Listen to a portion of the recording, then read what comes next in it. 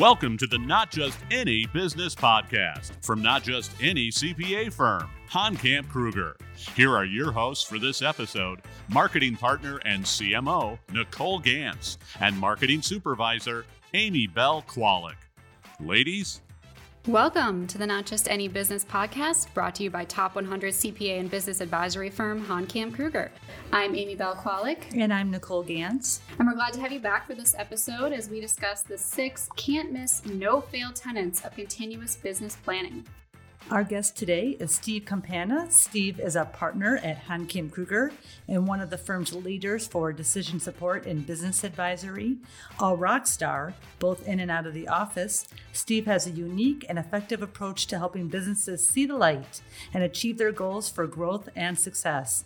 In his spare time, Steve is a published author, a pool shark, and line dancing instructor. And he also just let me know that he took up drums at the age of 55. So welcome, Steve. Thank you, Nicole.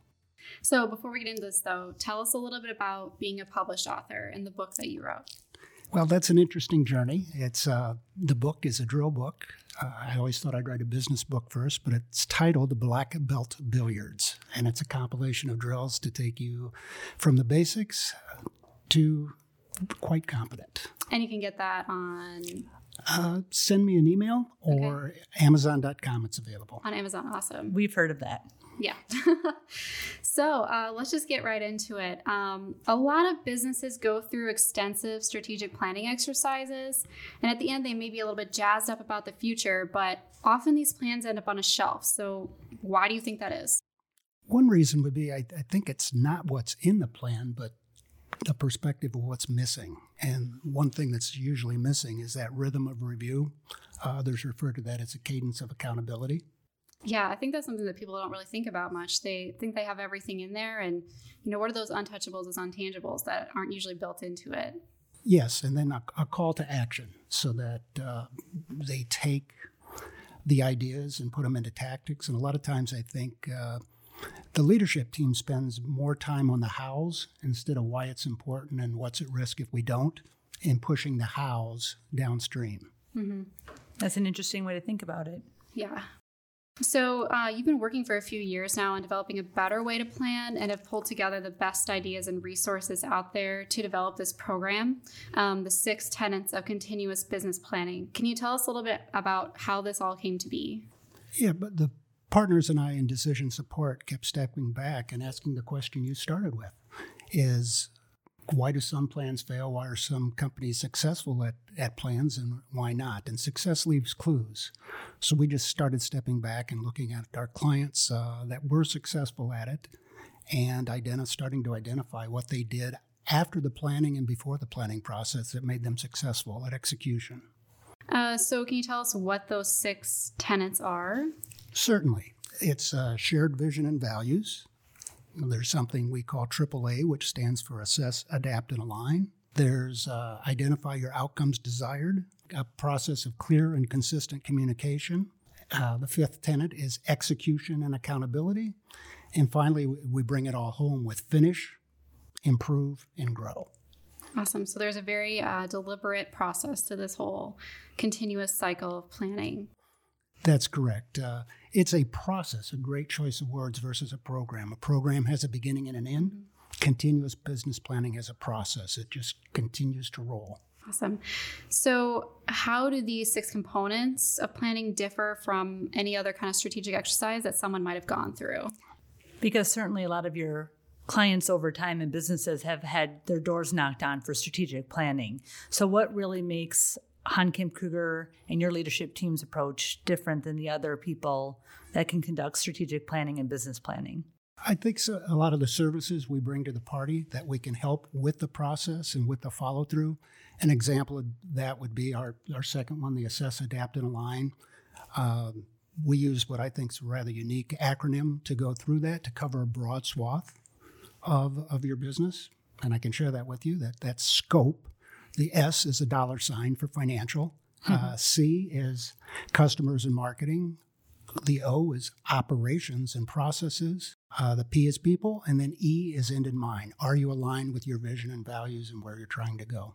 So in each of those, it kind of sounds like you're not just looking at the external. Sometimes people think about in their strategic plan, the SWOT analysis, and maybe they're just looking, what are their threats outside the organization? But with scope, you're looking internal as well. That's correct. Do you have the right players on the bench? Where are your strengths internally? And do you have the people in place to execute the plan? And does that come as kind of a surprise to some people that go through this process? They maybe haven't thought about it that way before? It's certainly unique, especially when we get into the marketing and really challenging people on not only who your customers are, but who they should not be. Mm-hmm. Sometimes people try to be everything to everyone, and that's not the best for your growth. That's correct. There's a Russian proverb that says, "He who chases two rabbits catches neither." Right, yeah. So I know with this plan, accountability is a huge factor in it. Can you touch a little bit on that? Yes, that is an area where the plan falls off. There's not that rhythm of review. And if you think about accountability, we can only be accountable for what we agree to be held accountable to. If you think about the activity that takes place before a check-in meeting, if you're doing that every other month, there's a spike in activity. How often? Every other month. But if your rhythm of review is more periodic, you get those spikes continually throughout the year. Mm-hmm. And you usually instruct people that, meeting for a shorter amount of time more often, especially on those bigger projects, is really the key. Yes, thank you. The belief is that the more important the topic is to the organization, the more frequently you should meet, but for a much shorter duration. Mm-hmm. An example of that would be the founders of Google. They had a topic that was a burning issue that they couldn't get solved, and they finally decided to meet at 4 o'clock every day for 30 minutes until the issue went away. That's great. Yeah, that's a good story. Other than prioritizing and setting aside time for accountability, why else do you think it's so difficult for an organization to find itself, the owners, the business leaders, and just holding everyone accountable from top to bottom? Why is accountability so difficult? The tyranny of the urgent. For one, there's not someone assigned that responsibility to be your coach, to ask how it's going, to help where the obstacles are, and get you through those hurdles. And the tyranny of the urgent takes over, and it stalls. Mm-hmm. So does it matter then who is responsible for holding them accountable? Yes, and not so much whether it's an internal or external, but really does that person have the skill set and the time, and is that part of their job description to execute it? But with that accountability, if you think of a basketball team or a professional golfer, the best athletes in the world need a coach. Mm-hmm. Absolutely. So where do you see businesses getting hung up in this process? Without that accountability and that pattern, it becomes a program. Mm-hmm. And it almost, in some organizations, become a drud. Oh, we're going, it's strategic planning season again, as opposed to coming out of a finish, improve, and grow. Measure the gains, not the gap. This is what we've accomplished. This is what we can do to improve. This is what worked. This is what didn't work. And that process kind of giving you momentum to go into that strategic plan. Do you have an example of maybe someone you've worked with where they were getting hung up in one of these 6 components? Yeah, I can use a personal example from the firm I used to work for. It was, we have the 6 components, and there were four of us involved at the table, and we really needed to get external help with communication to help us get all the pieces of the puzzle on the table so we could solve the issue. Mm-hmm. And so that's our 4th circle, the clear and consistent communication. That is often a place you get hung up, and the other is, again, the accountability. Yeah. So, every organization is going to be different, going to have different needs.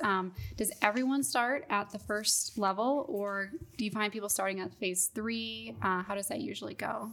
This was a growth edge for myself. When we first started this process, and several years ago, felt that it was more like linear. Mm-hmm. You started with vision and values, and you built on that.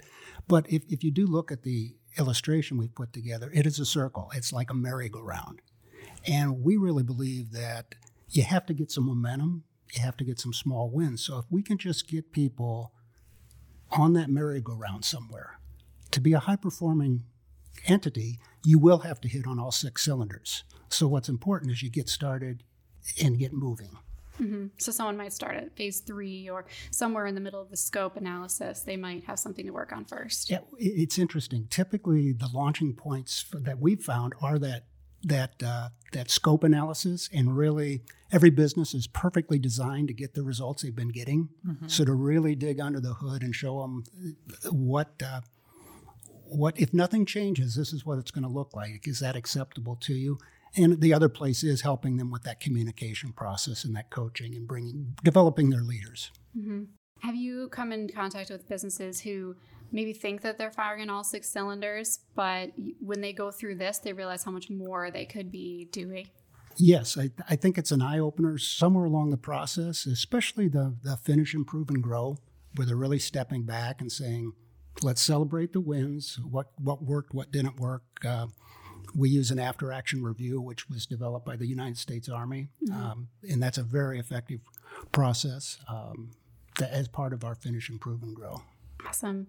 So can you tell us a story maybe about someone who is going through this process, where they started, where they are now? Yes, I have one construction entity. It was very interesting when we went through the assess, adapt, and align and shared that story. You're perfectly designed to get the results you're getting. They realized that with their business and the changing business model, they needed to go from being historians with their financial statements.